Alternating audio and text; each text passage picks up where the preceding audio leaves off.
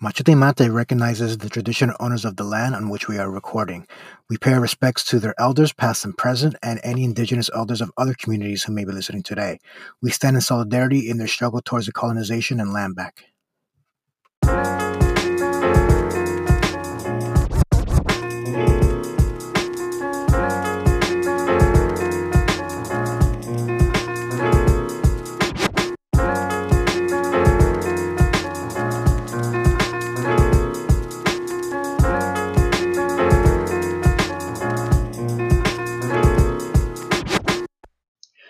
Buena mi gente, Machete Mate back with our weekly current events episode today.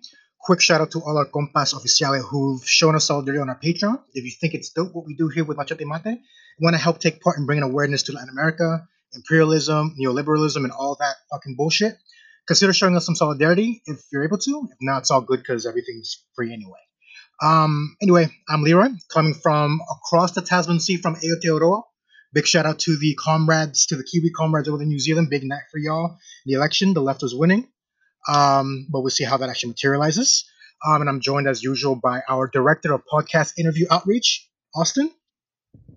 You damn right. What's up? And our interpodcast ambassador, T.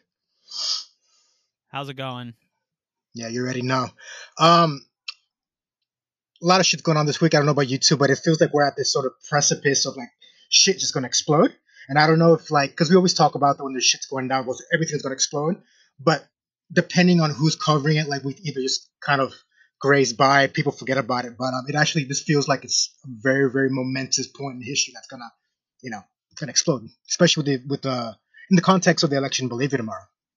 But anyway, we'll get to that. We'll get to that. But this week, former Mexican defense minister and top troop was arrested at LAX on Thursday at the behest of the DEA for drug trafficking, which makes for a very awkward situation for AMLO, who has put a lot of political capital in the military to battle these very things.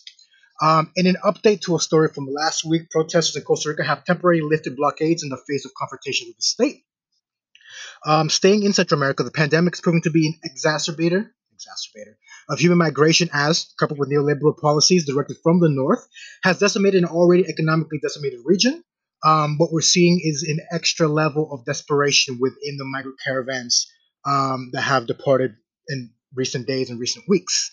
But today we're going to talk about a few different things. We're going to start the show with a general conversation about a topic that we don't really get to talk about much here on our show. We probably should, relating to glacial melt in the Andes and just that within the context of climate change in general. And if you've been following with us and listened to our everything we've been talking about, especially with Bolivia, you know how important the Andes ecosystem, the Andean social structures are important for the region, for the history, especially for the indigenous people in those areas. So this is a pretty big, important topic. We'll be talking about a Brazilian senator hiding money in a very interesting location and what that means. From T's giggles, I think you guys can already imagine like what we're talking about here. But we'll get to it. Story out of Haiti. Haiti doesn't get enough love around the world, and we should probably be dedicating more love to Haiti because Haiti was the blueprint. General societal uprising against the state, against all the reforms, against the U.S. friendly neoliberal, IMF friendly people who run that country. We'll get to that as well. And of course, we'll finish the show off with the conversation about the election tomorrow in Bolivia, and we're going to tie that into a bit of what's happening in Chile as well. I know we'll probably get into that, so we'll save the best for last. But yeah, so we'll just get straight into our conversation about the glacier melt in Colombia, Peru, Chile, Bolivia. It's funny because this actually came from a article that we ran into. It goes, oh yeah, there's a really interesting article. Look what it says, but it's from like 2009. Doesn't mean it's irrelevant. The shit's still going on. So it's important to just revisit everything that's happening because again, like we talked about, especially with our conversations about the Bolivian Constitution and the entire, indigenous people there, how central the Andes are to South American culture generally. And a lot of the countries, especially Colombia, I think something like 73% of their electricity or their power come from like hydroelectricity that comes from the glacial runoff in the Andes. So with the glaciers melting, the future looks kind of bleak. I don't know if TV will have anything else to say about that. Yeah, no doubt. So it's easy to, especially right now. You mentioned earlier before we started recording that or you mentioned that like it definitely feels like shit is coming to a head, and so it's Yeah, easy to kind of lose. Yeah, it's easy to kind of forget, strangely enough, some of the more pressing environmental issues and news that's out there.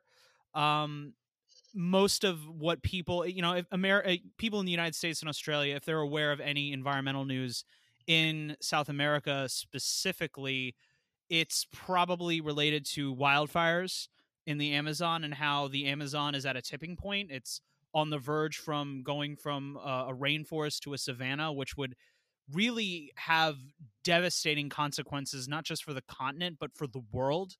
So we figured it would be interesting to look at another side of this because the fires in the Amazon are a reflection of just the warming temperatures and the changing climate. And we wanted to kind of think about the other side of it, which is glacier melt. Now, like you mentioned, we we found an article from like 11 years ago talking about this and about the water stresses. I found some other articles. I was doing a little bit of digging. I want to do a lot more, but I love how you said that the Andes are so important to the cosmology of a lot of the Andean peoples. And as an that's right. example of that, yeah, and as an example of that, and we're gonna move it. We're gonna be country hopping in a way with this, talking about the glacier melt. So in Peru, there's a very sacred glacier. I'm gonna butcher the name, and I do, beg the indulgence of listeners. Colquepunco. Boo. Do you even know how to pronounce it, Austin? Yeah, didn't think so. Maybe I Fuck do. you. Um, but it's a sacred glacier, and it's part of religious belief in the area. So there's a festival that happens. Pilgrims go there. They chant, they dance, they make offerings. One of the more interesting parts of this ritual is that uh I guess like priests sort of they dress up in these kind of costumes that are like a creature, the ukuku. It's like a half man half bear type creature, and what they do is they would cut pieces of the glacier off and they dance and let it melt off their backs, and it's supposed to bring like blessings and cleansing, stuff like that. Water as a cleansing agent factors in a lot of religions, and it's no surprise that it's also among the Andean peoples. Yeah, So what's sad though, and I'm going to quote from this article directly, a French glaciologist who has spent more than 20 years studying Andean glaciers has joined 3 of these celebrations in his lifetime. To his surprise, though, the ritual had changed by the last time he went in 2012. I expected them to take the ice from the glacier to bring it down on their backs, he recalled. So I asked why they stopped. And they said, we saw that the glacier had retreated. It is increasingly small. It is sick. So we don't want to cause it any more harm by removing more of its ice. End quote. Now, when I read that, my heart broke a little bit when I read yeah, that. It's so fucking sad. Um, and this is a good example of how the ecology ties into not just people think about like the economic consequences, but there's also a cultural and a spiritual consequence to this. And part of that is these people will they'll offer little tokens and things like that, little offerings, trying to a lot of the rituals now are related to trying to bring the glaciers back. But some other residents, there's a quote further on that article where they're like, yeah, it's not coming back, it's done. Now we can talk definitely about the economic consequences. One of them is in Colombia.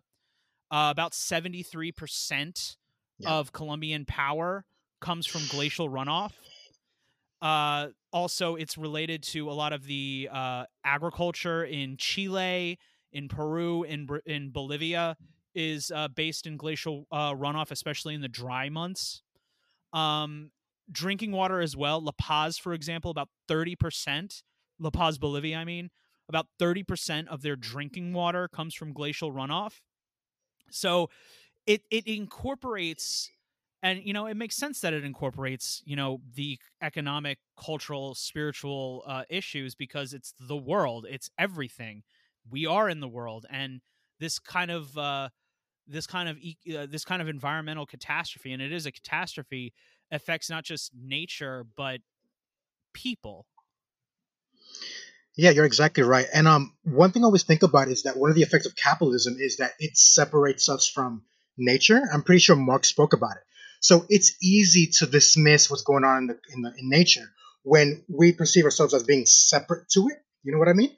Whereas you get a lot of indigenous people, a lot of people who like to live a certain way, they are part of nature. So for them to actively ignore what's going on is to actively ignore what's going on if you have like gangrene on your hand. You know what I mean? Like you're gonna get that look taken care of. You can do everything you can to preserve it, and that's just one of the unfortunate things about capitalism as well.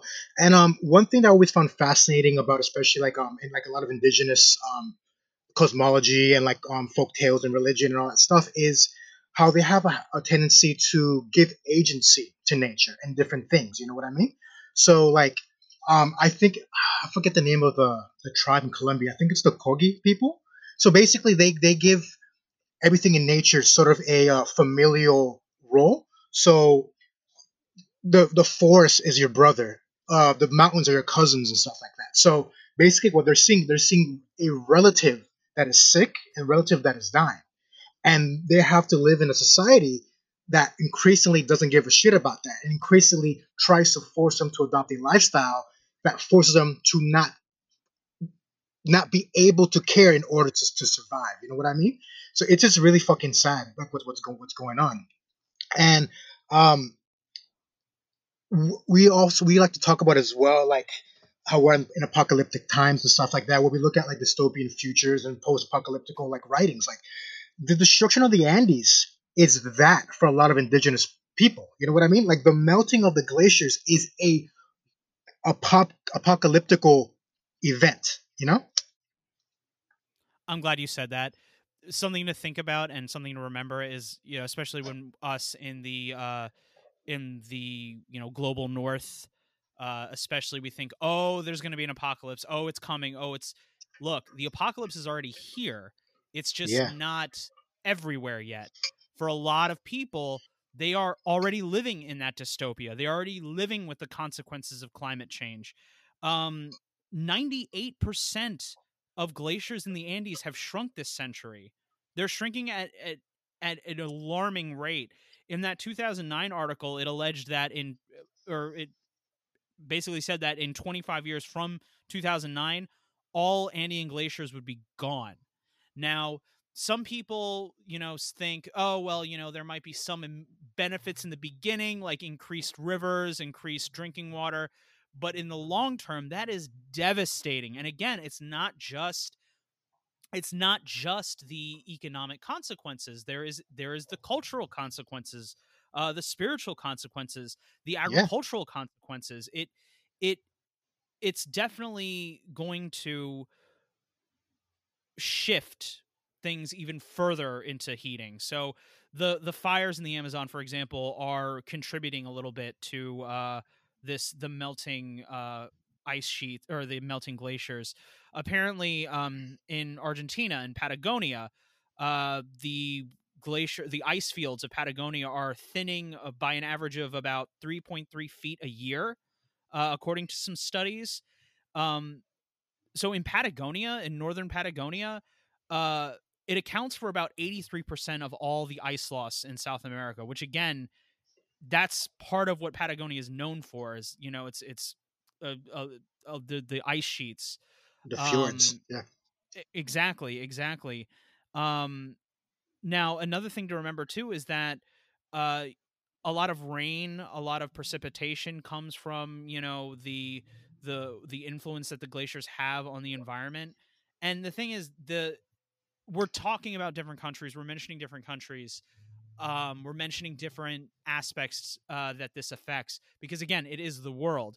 Now, one thing you did say that I might push back a little bit on, Leroy, is What's up? capitalism as the source of this division in nature. I think this predates capitalism. I think there is something especially that comes out of a lot of Western European philosophical traditions.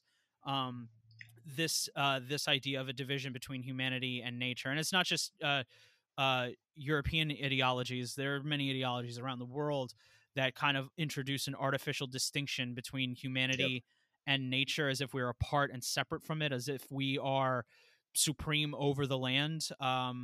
Capitalism, however, has definitely exacerbated it. That's, you know, one of the powers and one of the really just worst qualities of capitalism is how it gives strength and exacerbates bigotries and forms of control and domination that predate capitalism.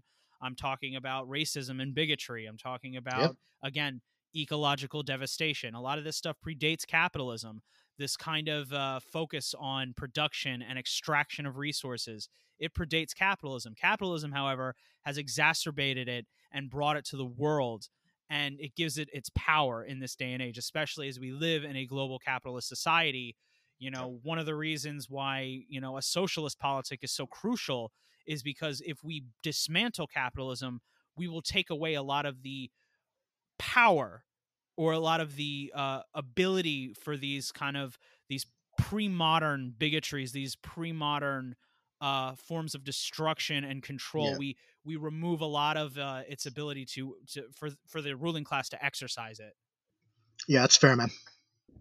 So if I were to take a different point of view or a different kind of contextual perspective here regarding this story and this issue more generally speaking, I'm a political partisan, right? I embrace socialism, right? And socialists across the world. The next time, we need to remember, this affects all of the countries in South America, right? All of the countries in the world. The next time you see some sort of selective article or campaign saying, oh, you see, it's Evo's fault the fucking Amazon's on fire. Oh, it's Venezuela's fault. They're the ones producing oil. That's Fuck bullshit. you. That is bullshit. And it is specifically designed to put pressure on these leftist governments, right? We need to be pressuring, if you care about the fires, if you care about the glacial melt, you need to be pressuring the global north, the United States, Europe, the countries that thrive on exploiting these goddamn countries, right? Not just saying, oh, it's Moss's fault and fucking Evo, you know, whatever the fuck, which too many people bought into that bullshit narrative when that was going on. And this is happening in all of these goddamn countries. We can't be singling out one or the other. If I'm not mistaken, one of Bolsonaro's first campaign points was to open up the Amazon rainforest. Like, that was off the bat. I'm going to open up the Amazon rainforest for quote unquote investment in farming and shit. You know what I mean? This is absolutely fucking suicidal. It is that policy to open up, you know, to allow loggers to just go fucking hog wild in the Amazon is suicide. I cannot even imagine, I cannot conceive of the consequences if, I mean, can we talk about ifs anymore? When the Amazon tips into Savannah? What you have not factored into is that God will decide when the world ends. So fuck you and fuck your science. And I find that so funny too, that a lot of these so-called Christians make those kinds of assertions when it's, you know, not to get all Bible on y'all, but it says that no one will know the day or the hour when the end comes, you know, but these people don't understand that and don't recognize that. Yeah, you damn scientists. No, that was directed at these fucking Christo-fascist assholes who claim to, you know, speak for God when really they're speaking for their pocketbooks and their fucking wallets. Yeah, absolutely. But like, again, going back to your point about the racism, bigotries, whatever. Like, one thing that we can't ignore is capital coming in and just exacerbating this, you know, ecological destruction is a form of racism, is genocide. What I mean? Because again, Andean people, whether it's the Aymara, the Quechua people, you know, up and down the Andes, like, that is their home, that is the traditional home. All their collective historical cultural memories are based there. And by allowing this shit to happen, they're taking an active role in the destruction of these people.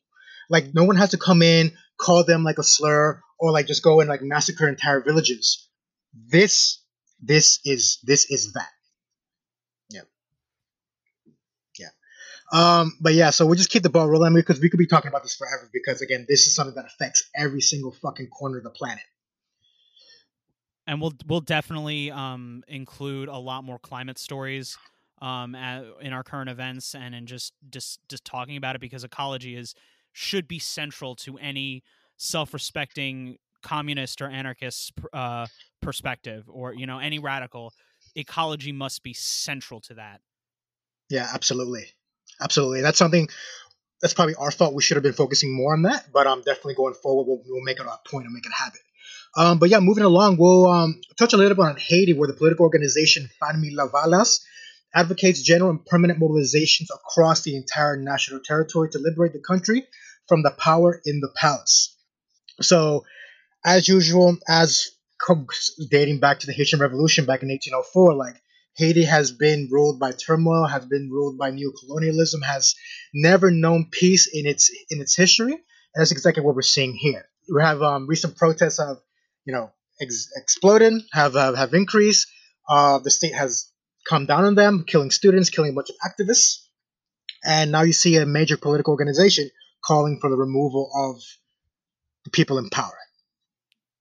So first of all, I must say I can't think of a more appropriate time to talk about Haiti than this, the anniversary of the death of Jean-Jacques Dessalines. Yeah, exactly.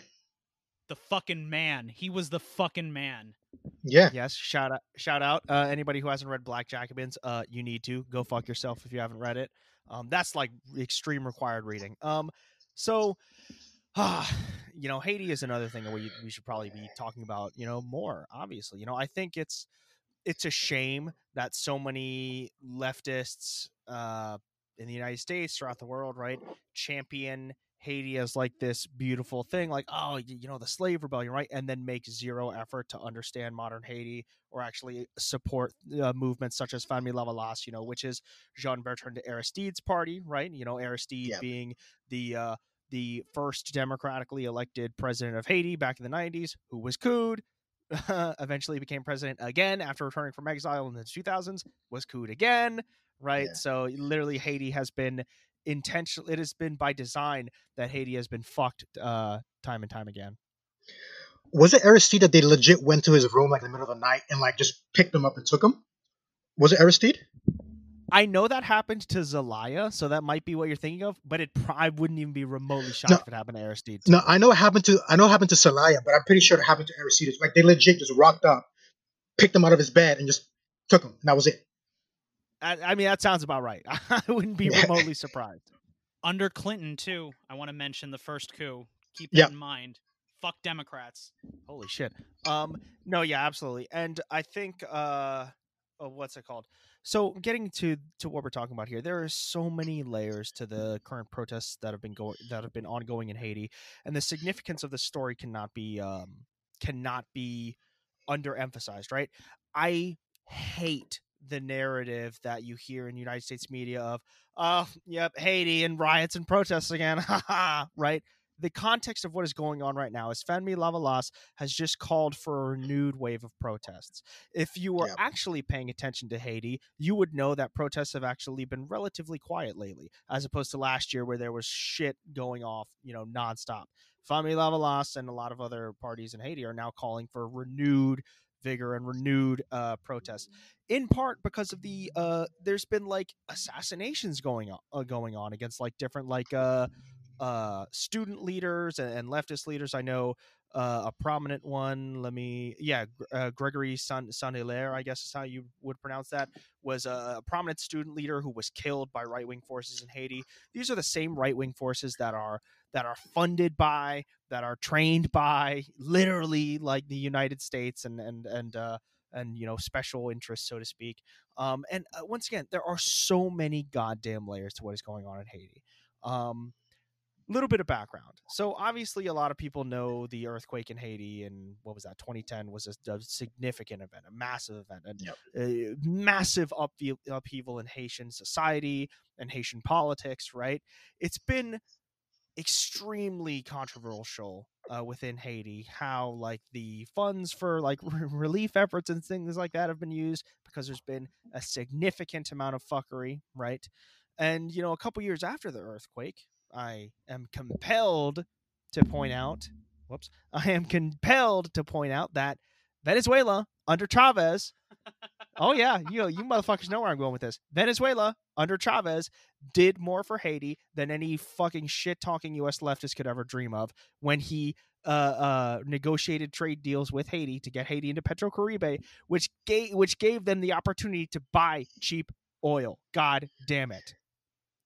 On that point, fun fact, the international airport in Le Cap, so northern Haiti, is called Hugo Chavez International Airport. Just throwing that out there. I love that. How many, I'm sorry, I hate to be that guy that bitches about leftists all the time. But how many leftists would say, oh my God, Haiti, oh, it's beautiful. Goddamn Chavez, fucking dictatorship in Venezuela. Meanwhile, the Haitians, another thing that drives me crazy, people do not give the Haitians enough credit for how politically sophisticated they are. Hell no, they don't. Hell no. Yes, the protests, they started because of the misuse of PetroCaribe funds. Because of the fucked up, Haitian government of Jovenel Moïse misusing the funds that the government had received due to the PetroCaribe program, which was started under Chavez, right? The Haitian people recognized the support that Chavez gave them. You were very appreciative of the support, right? And it's because of what has happened that people have been out in the streets for the past few years protesting for the downfall of Jovenel Moïse. And that is exactly why Famille Lavalas has been calling for a renewed protest as well, to demand the downfall of Jovenel Moïse, who has been this explicit, puppet of the United States, right? He's like, oh my God. There's so many layers to this shit. God damn it. We need to do like a Haitian deep dive, right? Like, I remember when Jovenel Moïse was elected. Yeah, I remember when Jovenel Moïse was elected, like, just the cluster fuckery that went into that, when like there was supposed to be a runoff and then it got delayed and then it never happened, and now parliamentary elections are delayed for like 2 more fucking years, and just nobody gives a fuck. It's just accepted. Oh well, it's Haiti, duh, of course it's fucked up. No, motherfucker, they're literally out there fighting against it and nobody offers them solidarity, and it drives me fucking crazy. To your point, Austin, and we see this story over and over again, not just in Latin America, not just in the Caribbean, but in Africa, in Asia. Whenever, the people try to build something new, they try to create a society for themselves. Every time they're about to lift themselves up and, build something new, what happens? The imperialist West comes in and fucks it up. They ally with domestic reactionaries, the compradors, to use the technical term, I guess, and they ruin it. They destroy it. Look at Aristide, couped twice, and his first coup was in the early 90s when he was, the first democratically elected president of Haiti. Literally at the same time when the United States is pressuring countries across the world, leftist regimes across the world, to, you better have democratic elections. Fuck you, motherfuckers. Fuck you, Nicaragua. Fuck all these people. You better have democratic elections. Meanwhile, while Haiti has elections, sorry, you didn't elect the person we wanted. Go fuck yourselves. Well, they chose a liberation theologian, and, that is one of the great crimes. You can't, anytime a liberation theologian lifts their head up or starts preaching the gospel, and more importantly, lives the gospel and tries to put those principles into their, political practice, God forbid. And that's the thing, man. Aristide is one of those figures that it's too damaging to the narrative. His existence, Famille Lavalas' existence. The first democratically elected president of Haiti just happens to be somebody who tells the IMF to fuck off, who says to France, hey, guess what? You motherfuckers owe us reparations, right? But that doesn't fit with the narrative, right? That doesn't fit with the narrative, and they can't accept it, and they had to stop it.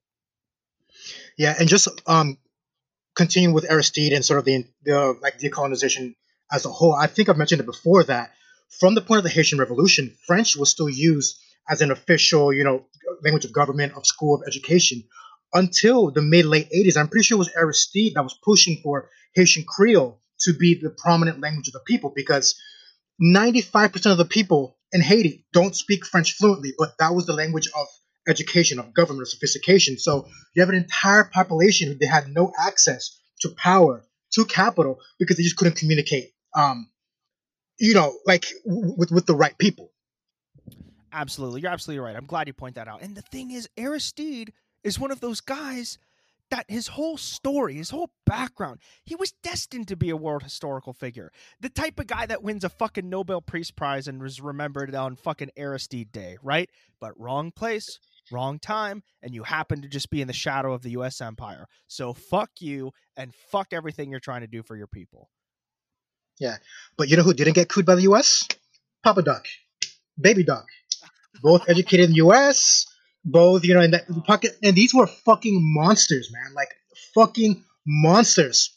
They had nice, long dictatorships, multiple decades. You have Aristide, who, I mean, by all accounts, was just your normal populist left leader. In fucking tolerable. Yeah, like I said, I feel like, I mean, we'll see what happens with these renewed protests. I just tell people, be mindful of it. I think on Twitter, the Haiti Information Project is a wonderful thing that I encourage people to follow to stay up to date with things. And yeah, we just we need to give Haiti its due and have a more deeper a deeper discussion on Haiti sometime soon. I think would be good. Yeah, absolutely. And I just gotta say that I grew up around a lot of Haitians, so where I grew up, big Haitian community.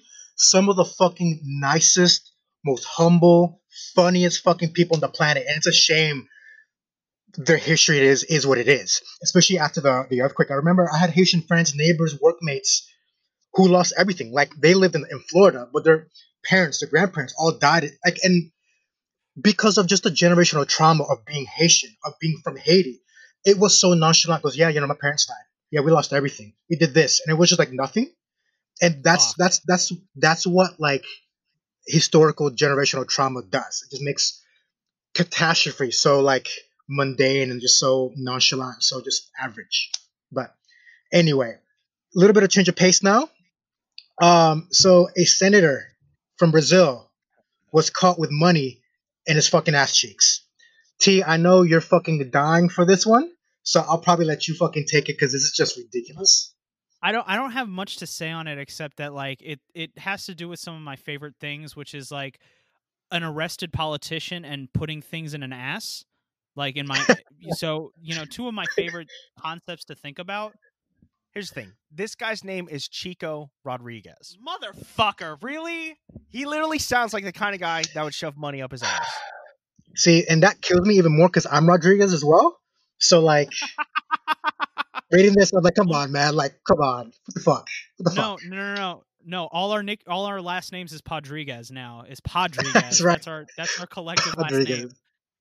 Anyway, for me, what's interesting is that this senator is senator for the state of Roraima. I think Roraima, however you pronounce it. Which is coincidentally where Mike Pompeo went to visit a few weeks ago when he went to do his grand tour of South America. When he was organizing war games on the border of Venezuela, it was in this state as well. And now this guy was caught with money and stuff. But a bit of context: this money, what comes from potential embezzlement and money laundering of like COVID-19 like ventilators, and it's something that we're seeing across the world. Like there was reports in Bolivia with the Añez government doing the same shit, like these massive markups on ventilators, and they're like, where the fuck's the money going? And they're still going to the IMF for money for loans because there's no money in the country. And that's exactly what we're seeing here. And those regions, especially like the areas that are on the border with Venezuela, I'm speaking specifically of like Colombia, for example. Those areas are always flush with money because obviously the states are trying to induce as much instability in Venezuela as possible. It would not surprise me if a lot of the same borderlands of Brazil and Venezuela are also awash in this kind of like national defense money, quote unquote. Oh, we're going to care about, this is about the pandemic. Yeah, sure it is. Bolsonaro doesn't give a fuck about the pandemic. Brazil has some of the worst COVID rates in the whole fucking region, right? This is all the whole about, world. Exactly. This is all about him enriching his fucking like his fucking little Renfields and fucking minions in those borderlands. And it just so happened that this motherfucker was shoving, probably US money up his asshole because, wow. Yeah, I believe it was the equivalent of $5,000, something like that. What the fuck? How did he do that? I don't even want to know. What I do know is that apparently investigators said that the money was apparently shit stained. So just keep that in mind, everybody. For Because this is a very important point. Left wingers have perfect, wonderful, clean assholes. Right wingers don't wipe. Right wingers, conservatives do not wipe their ass. This is an established fact. All right. So that's something is very important to remember. You know, conservatives do not wipe. They think it's gay or something. You know, it's a little too gay for them or whatever. Right. Left wingers, on the other hand, have wonderful, glorious asses. Yeah, I'm pretty sure Marx wrote about it as well. True. I remember there was that image that was like going around on Twitter. I don't know, like a year ago. I think it was proven to be fake, but I'm gonna choose to believe it was real. Of Eduardo Bolsonaro, Jair's son. It was like a picture that apparently had. Oh yeah. Yeah, the picture that was supposed to be on like Instagram or something of like him, like apparently clearly on the shitter, like with his pants down, like from his vantage point, and like it was a picture of a gun like in his underpants, like as a point of haha, I'm always strapped, but you could clearly see skid marks on the underwear. So I don't know. Yeah, I don't know if that was ever proven to be real or not, but I'm choosing to believe so. Here's the thing. It's a picture that makes perfect sense because it is exact, and it's a great example of how much the same fascists in South America and fascists in the United States are, because they're always taking the stupidest pictures with their fucking guns, and they all don't wipe their asses. That point cannot be emphasized enough. They do not wipe their asses. So hold on, real quick. Okay, I'll let you go, Leroy, before I say something else. Yeah, I was gonna say just a little bit on that. Like I saw a video actually today, I think out of the UK, of this cop that tries to jump like a fence, gets caught. He's caught on the fence upside down. The actual things were like pulling his pants, and he has whitey tighties, and there's a shit stain, and everybody's fucking laughing at him, and they get him down, and he just walks off in shame. Like it was fucking brilliant. And the thing is, you see the shit stain like growing as well. Like, so he's shitting himself while he's upside down hanging. Oh my god! What the fuck? Okay. We've gone far on this shit stain tangent. I was going to hopefully bring in some more political context here. So Chico Rodriguez is, or I guess was at this point, Bolsonaro's second in command in the Senate. So this dude was a legit higher up dude in Bolsonaro's I guess his team or whatever. This is like within the Brazilian context, Bolsonaro has tried to frame this as, oh, you see, even dudes that were close to me, if they're corrupt, we're going after them because I'm going after corruption. And this is a shameless attempt to cover up the legitimacy of Sergio Moro, who, you know, is a motherfucker in his own right, but Sergio Moro, who left Bolsonaro's administration earlier this year saying, yeah, so you know how we said Lula and Dilma were all corrupt or whatever the fuck? Well, Bolsonaro's corrupt too, so I'm getting the fuck out of here. Fuck Sergio Moro, goes without saying, but that was a major blow to Bolsonaro's legitimacy. And this is an attempt to say, oh, look, haha, even my fucking goons aren't safe because I'm here for the people. But yeah, we know that's bullshit. It's like the United States. It's like Trump and Roger Stone. Roger Stone, who, you know, is just, you know, filthier than, you know, that cop's fucking underwear, filthier than, you know, Bolsonaro's son's shitty fucking underwear. But he got pardoned, you know, and like Moro it's no different than like the quote unquote never Trump Republicans, who are also fucking just the amount of like Iraqi lies that a lot of those never Trumpers have on their, you know, the blood on their hands is fucking unreal. It's the same dynamic, you know, all these people, you know, fuck them for different reasons. Bolsonaro for being, you know, the wannabe dictator. It's no different. It's the same kind of bullshit. Yeah, and like Bolsonaro's son's still under investigation in Rio de Janeiro. There's the governor of Rio de Janeiro who's under investigation. And again, it's all bullshit. And what's funny is what's interesting. I'm glad that we talked about Sergio Moro, was immensely popular because he was the guy fighting corruption in Brazil, and he's bounced. So it'll be interesting to see how that affects Bolsonaro's popularity going forward. Like, to be honest, like I don't know how much of an effect it'll have. It'll be like a top popular Republican becoming another Trumper. Won't really affect Trump, you know what I mean? And I think that's sort of the same thing we're seeing here. The only positive I can see is introducing division in the right. You know, That's the only Yeah. good thing. Anytime reactionaries are divided or feuding amongst themselves is a win in my book. It's definitely something that, militants, popular movements, and radicals can definitely take advantage of.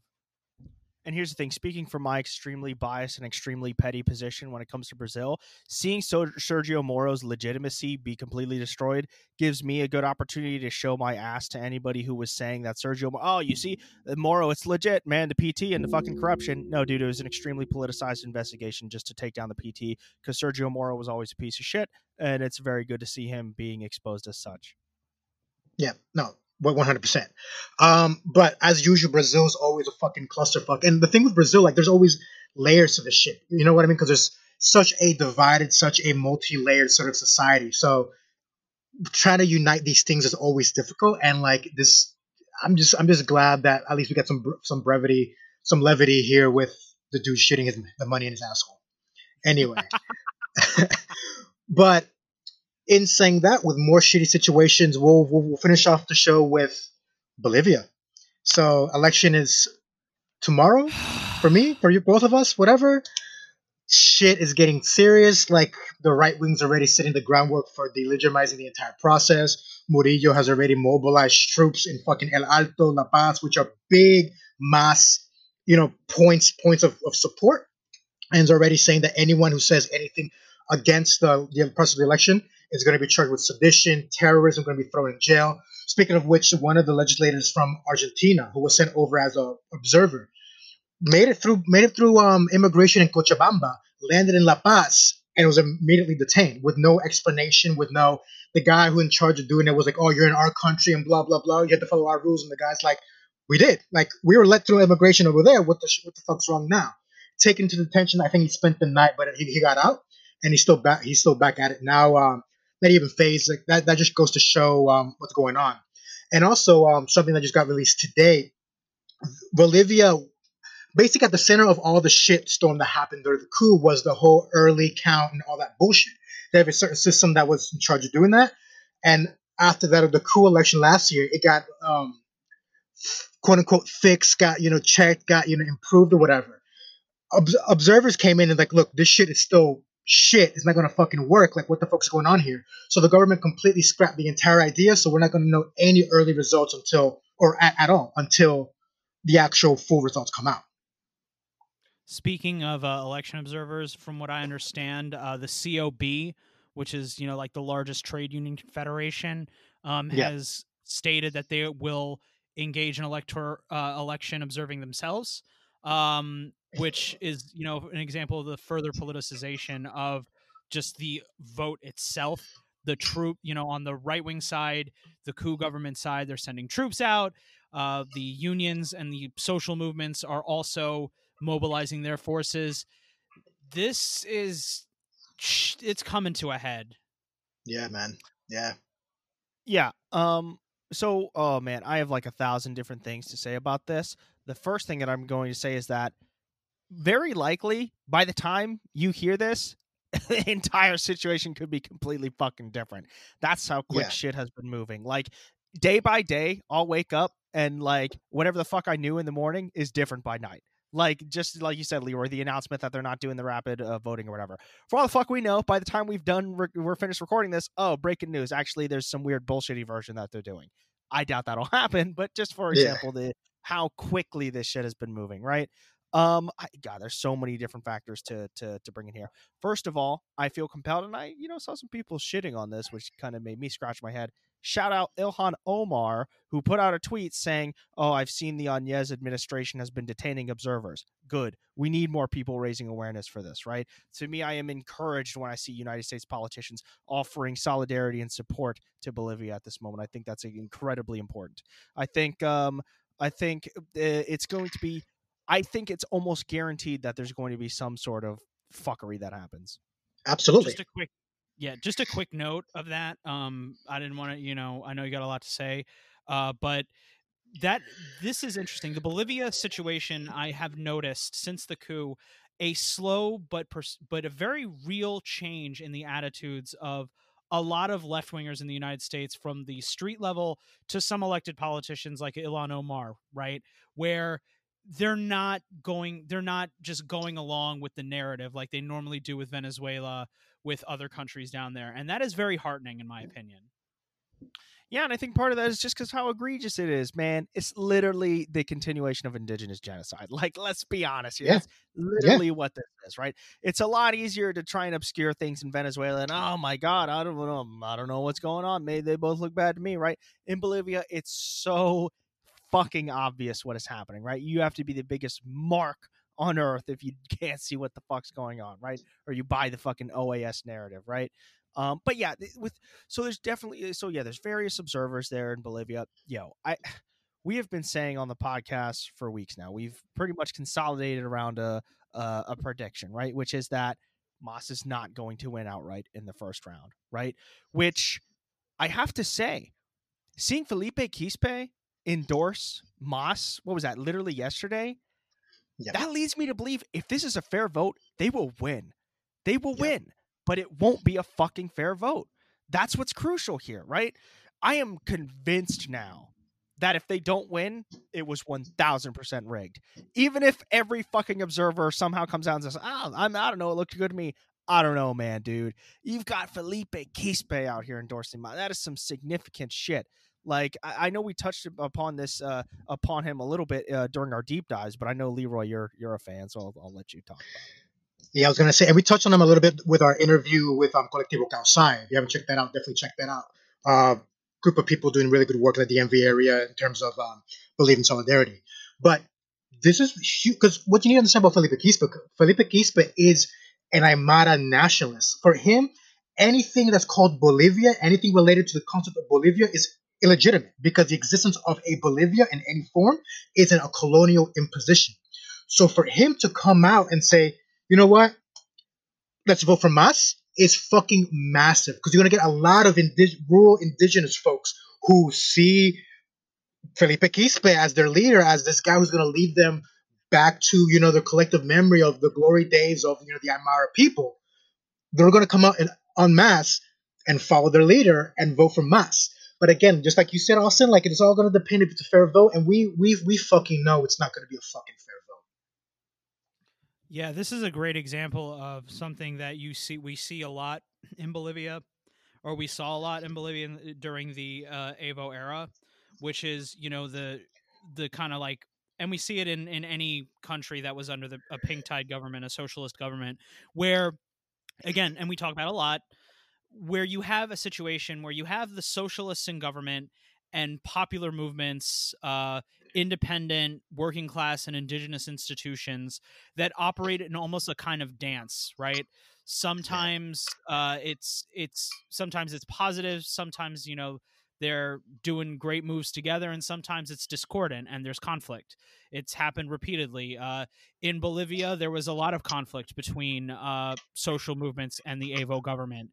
But again, as we see in Venezuela, as we see in a lot of these countries, the social movements are wise, and they know, and people involved know that they are better able to advance their causes under a socialist government than they would a far right government like what Camacho would propose, or the stereotypical neoliberal, just a capitalist government like Carlos Mesa is trying to promote.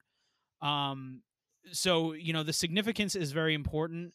Hope and from what I've seen, and I've read some sources too, from like Catarista groups operating in Bolivia, that sometimes, especially during the blockades a few months, in the last couple months, they felt that Mas wasn't really pulling their weight. I have seen some Catarista sources, make that, state that. But I think that even these groups understand that it's a question of having someone that they can negotiate with versus someone that only believes in like suppression and violence and the end of their existence. Yeah, exactly right. And that reminds me of like the entire concept of solidarity. What is solidarity? You know what I mean? And I think it was Richard Spencer or one of those fucking right wing people, whatever. They said what left wingers have on right wing people is love. they actually love each other, whereas the right wingers have no fucking solidarity, which is why you see Camacho still hasn't capitulated to like advance because Camacho will be better able to achieve what he wants to achieve by supporting Mesa, making sure he's in power, and then you can't tell me that Mesa isn't going to turn a blind eye and be like, oh, slap him the wrist, oh, please don't do that. You know what I mean? Camacho's not thinking. Camacho just wants fucking power. Whereas Felipe Quispe, as much power that he wants to advance his cause, he knows he'll be in a better position by showing solidarity with even the most milquetoast in his mind movements in the region. Thank God that Camacho, at least at this time of this recording, has still not pulled out of the election because he's such a fucking narcissist, despite the threats from the coup leaders that they'll, arrest him too for being, a fucking psychopath. Quick point, I believe it was Matt Heimbach who said that about the left. Matt Heimbach, for those who don't know, although he's kind of a figure of he's kind of a joke now.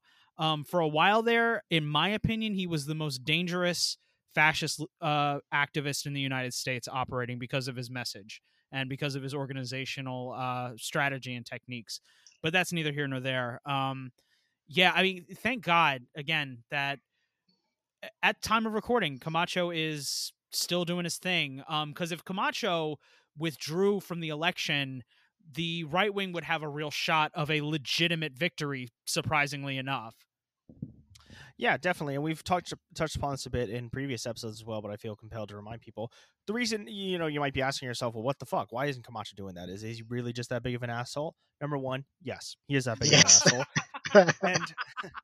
and number two, the reasoning is in Luis Fernando Camacho's delusional mind. He sees, hey, I don't have to get that much of a percentage. If I can just beat Meza, I go to the runoff. And if I go to the runoff, then I become president. Which, I suppose it's not completely impossible, but it's extremely unlikely.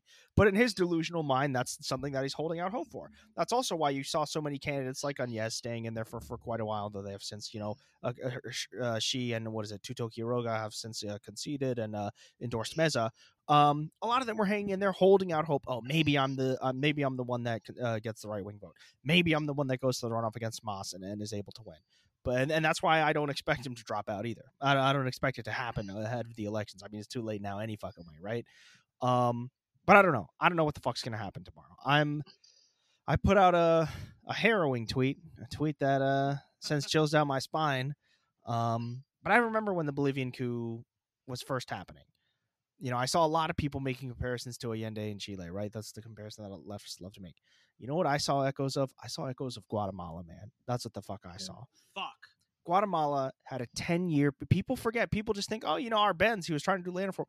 Arbenz and what the fuck was his name? Oh god, I'm literally gonna look this up right now because I refuse to not get this dude's name. His predecessor, Arbenz, and his predecessor had literally been in power for 10 years. This is referred to as like the Guatemalan Revolution, the 10 years where Juan Jose Arevalo, that was the first president. Right? That's people him. Yep. Yeah, people always forget Arevalo. The Guatemalan Revolution was a 10-year period, right? They had been in power. They were really doing the 10 years of spring, some people call it, right? This was a major moment in Guatemalan history, right?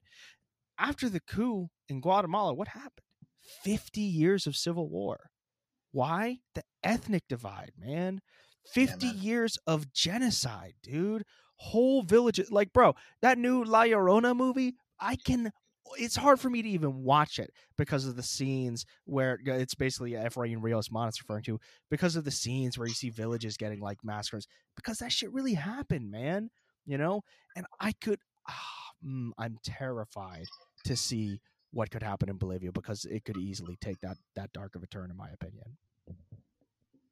I think the big difference between and why your thoughts kind of ring true, the comparison to Guatemala rather than Chile, is because of the length of time. The length of time that the left was in power, that the popular people, the people themselves were able to build their own institutions. They had the infrastructure to carry on a civil struggle against the state, right? Bolivia was under Mas for how long? How long has it been? Over 10 years. about 14 years, if I remember correctly. That's a long time.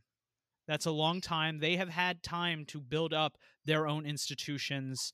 They've had time to plan for this possibility, right? Chile was a little different. Chile, the left was sabotaged from the beginning, from the jump. In many ways, Allende never had a chance from the moment he swore to was inaugurated. Bolivia is different. Bolivia, like you said, very much like Guatemala, and the ethnic and racial divides and the class divides and the political divides are as pronounced, if not more so, I hesitate to say, if only because of how long and how, in many ways, I would say Morales was more radical than Arbenz was.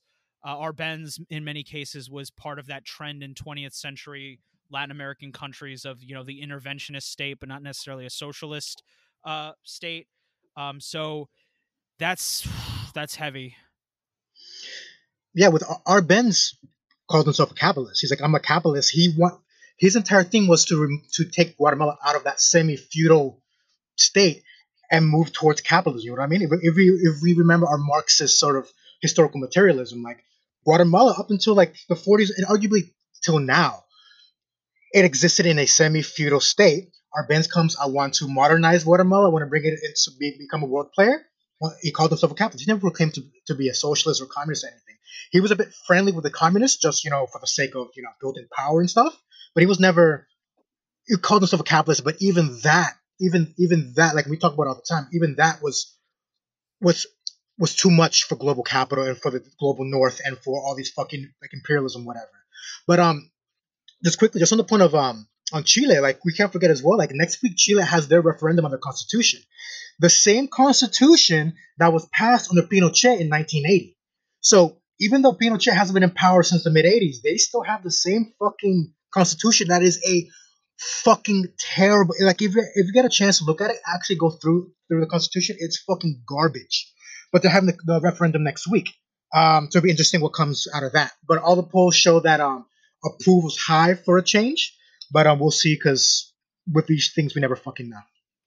Yeah, I mean it's definitely going to be different because Chile is it's still contested space. It's not like a Chavez or an Evo with their political party and the movements behind them are inaugurating a new era. So it's very much a different situation in Chile with their new the possibility of maybe drafting a new constitution.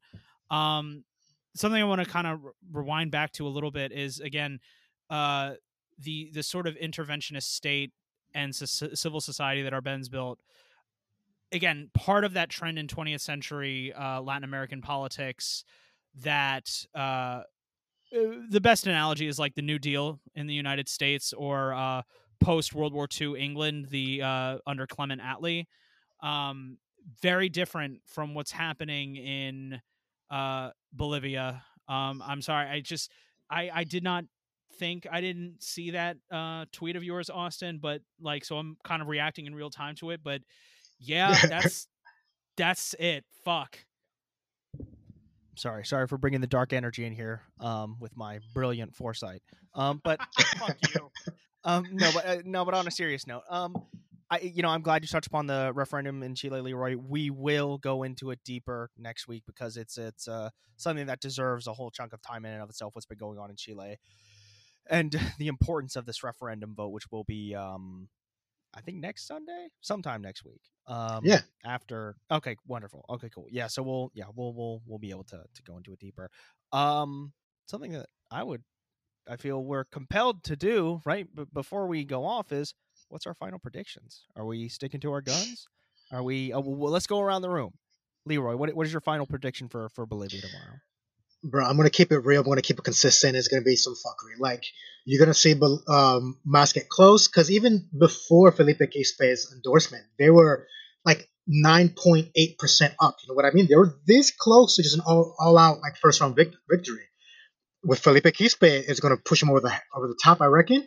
But in saying that, the Honduras situation is gonna get close. Lights are gonna go off. Troops are gonna come in. Someone's gonna say some bullshit like, Agnes smells, and they're going to be arrested for sedition, and they're going to come down and crack and delegitimize everything, and hopefully not. But I mean, let's keep it real, you know. Bro, the Hunter. Oh my god! Like, motherfuckers got to realize. I remember looking at. That's a whole. That takes a deep dive in and of itself. Good. Use God, your my words, brain's man. gonna explode just trying to process. I'm gonna give it to my brother. What's your prediction? So I at first I wasn't gonna revise what we had said, but seeing what's been happening in the last few days, in the last week, the last couple hours, frankly, I would actually be surprised if they even allow Moss to make it past the first round. The fact that they've deployed troops already, the fact that there's already threats of arresting people, that they're detaining Yeah. election observers, it's possible that they just decide, oh, they, Mesa won, first round done, it's over, fuck you, don't, it's done, we're not going to do another election, elections are canceled for the next 10 years. I could honestly see that. As cynical as I am, yo, if that happened, oh my god, like my brain would melt. I wouldn't be able to process it. It looks like they're readying to do that. That's what it Yeah. feels like, deploying troops in all the major cities. Here's the thing. I see soft coup. I still see soft coup. I see, oh, wow, Moss was so close. Oh, 9%. Isn't that crazy? And then in the runoff, oh, looks like Meza beat him by 50% +1. Nothing to see here. Let's move on, right? I think that is much more what they would prefer to do.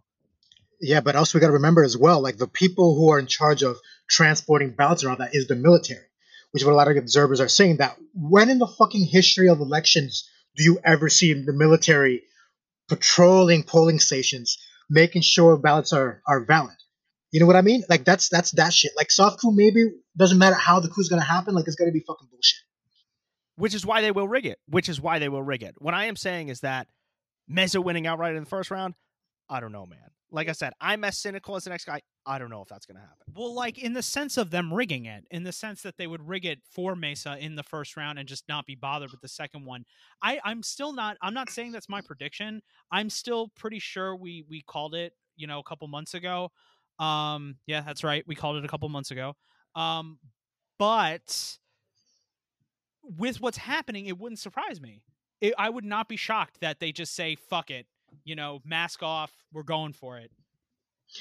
You know what would be wild? If none of this shit happened, if everything went off without a hitch, how like the right wingers are like, well, I guess Musk won. Okay. Could you imagine? How about this for a scorching hot take? I think that has more of a chance of happening than Meza winning outright in the first round, to be honest. I'll be optimistic. How about that, people? I think there is a chance that Moss wins tomorrow. I do. I'm not completely ruling it out. And here's why. Here's the only reason why. You got Ilhan Omar tweeting about it. You got people in Bolivia. There are good people in Bolivia that are actually tasked with the objective of observing. Obviously, they're going to be obstructed. It's going to depend on the numbers. It's going to depend on the numbers. That's right. With Felipe Quispe endorsing, oh, man. Like, this is the kind of situation where if Moss wins by like 20% legitimately, the regime might be fucked. And now when I say the regime would be fucked, am I saying that Moss will win the election outright tomorrow and everything will be happy and good? Fuck no. I think even if Moss were to win, I wouldn't rule out just like a military coup. And okay, cool, the generals are officially in power now. I think fundamentally, though there may be a chance that Moss does win outright tomorrow, I still don't see Moss ever getting power again anytime soon, regardless. Keep in mind that already happened. That happened last year. The coup happened because of a vote, because Evo won again, right? So if it happened once before, a year ago, it can happen again. Devastating. Thunderously devastating point, because exactly. Even if Moss wins tomorrow, that's not going to be enough. That's basically where I have come down on. Maybe they'll win tomorrow. Maybe I think they'll get fucked regardless. But even if they do, yeah. Just a thought I had now. What do you guys reckon of a potential like clash of civilizations or whatever? We get like largely indigenous Bolivians and largely white Bolivians full on civil war after this. Like, do you think that'll be a thing, or you think that the right wing will just clamp down totally and just business as usual for them. Well, I mean, it's exactly what Austin said about the Guatemala comparison.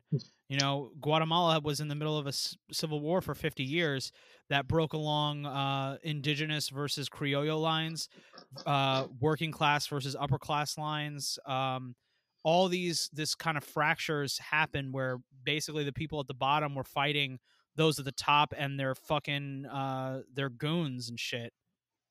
Exactly. And this is precisely why I use the Guatemala example. This isn't just something pulled out of my ass like, oh, well, they're Inca and they're Maya. That's the same thing, right? No. It's because this was a 50-year-long civil war. Some would call it a low-intensity civil war, which is bullshit in my opinion. Something that I always find interesting about... Tell that to the fucking victims. Tell that to the fucking women raped, to the fucking children chopped up into pieces.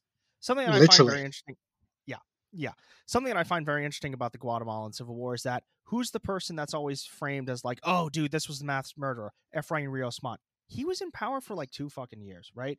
It's always scapegoated as, oh, Efrain. There was like 10 other motherfuckers doing the same thing. Rios Montt rightfully gets a bad rap because he oversaw some of the bloodiest things that happened.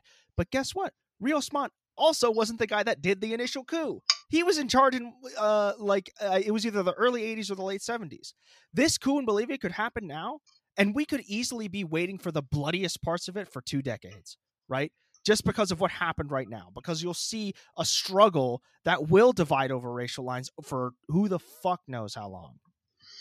And it's a crucial point that they, again, why it's Guatemala, not Chile, that you look to is because they've had over a decade to build independent working class and indigenous institutions beforehand, right? That's the most important point. People, again, this is the problem with history or learning about history. We see dates and we don't think about it. You know, we hear about Arbenz. How many people know about the fact that it was 10 years? You know, how many people know that? It's very few, I guarantee you, at least in the United States and in Australia. I highly doubt it. It's because of that it was a project that was crushed. That was, or not, that's the wrong language. That's more of a Chilean example. It's an example of a project that was, yeah, exactly, systematically torn apart. On that note, yeah. So anyway, look, all I gotta say is I hate to use the example, but thoughts and prayers for the people of Bolivia. Solidarity with the people of Bolivia. Fucking man, like, stay strong, because that shit's gonna be fucking ridiculous. And I hope all you motherfuckers out there who were at the beginning, and also you talk about all the time, who were at the beginning, yeah, but look, Evo, he was trying to go for his 4th term, so maybe, fuck you, man. Like, fuck you. This look where we are now. And I hope all of you who were there are now on the side of the Bolivian people, ready to support in every single way that we can. And I hope you recognize that this is exactly what will happen to Venezuela or Nicaragua or wherever the fuck else if you do this exact same shit in those places.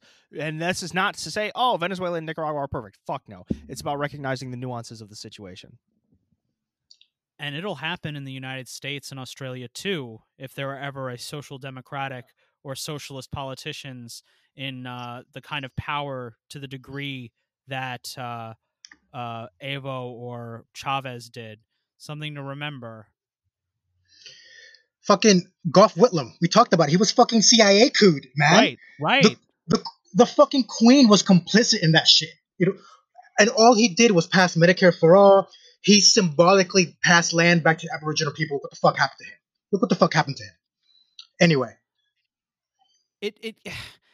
I think it kind of demonstrates just a lack of I don't know if maturity is the word or just perspective. Obviously, as communists, as anti-capitalists, as people, we want to abolish governments and big business and all that stuff. We want to break down the barriers and all that shit.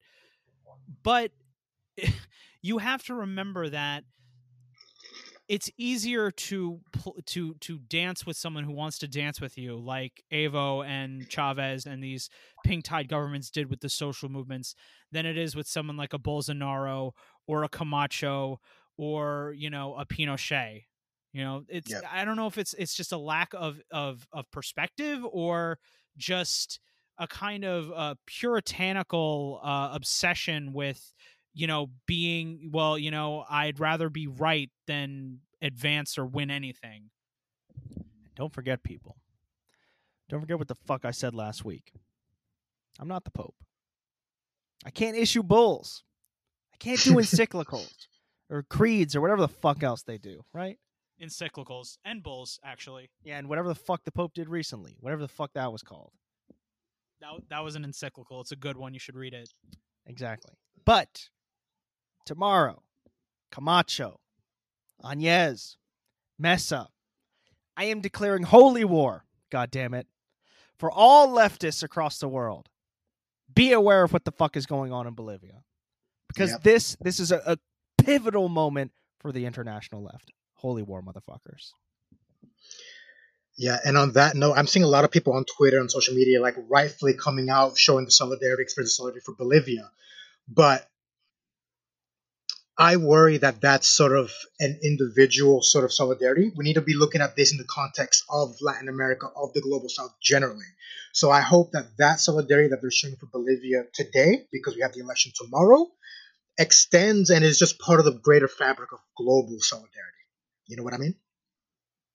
And you can definitely look into organizations like Colecto Causue, who are Bolivians, who are trying to, who are organizing stateside, solidarity demonstrations, educating other people on the struggles down there. It's not enough to know about this stuff. It's not enough to know the theory or the news. It's important to put this shit into practice and to actually do. Practice. Also, my God. Also, our comrades, who I definitely would be praying for, Kausicha and Coca, right? Yeah. They're already gunning for him, man. You saw the news report of the dude saying, "Oh, yeah, these guys are lucky we're not a dictatorship, because if we were, we'd be prosecuting them for sedition." Oh my God, fuck's sake. Yeah, that was Murillo, the same guy who's already threatening that if anyone says anything remotely negative about the election, sedition, terrorism, all that fucking bullshit. He's a fucking piece of shit, man. Like, get the fuck out of here. Anyway, yeah. So we're already way over time, and just quickly to cleanse the palate again, shout out to New Zealand, Aotearoa. Big win for the Labour Party there, which is even more significant within the context of Labour parties globally having a shit time the last few years. So big news with Jacinda Ardern, the prime minister, was reelected. Biggest blowout victory since like World War II or something. Big victory for the Greens there as well, but also kind of a big victory for a far right-wing party as well. They're not going to have any collective power, so there's that, but they're still present. But again, congrats to all the comrades in New Zealand. So hopefully some of that shit can rub off over here in Australia.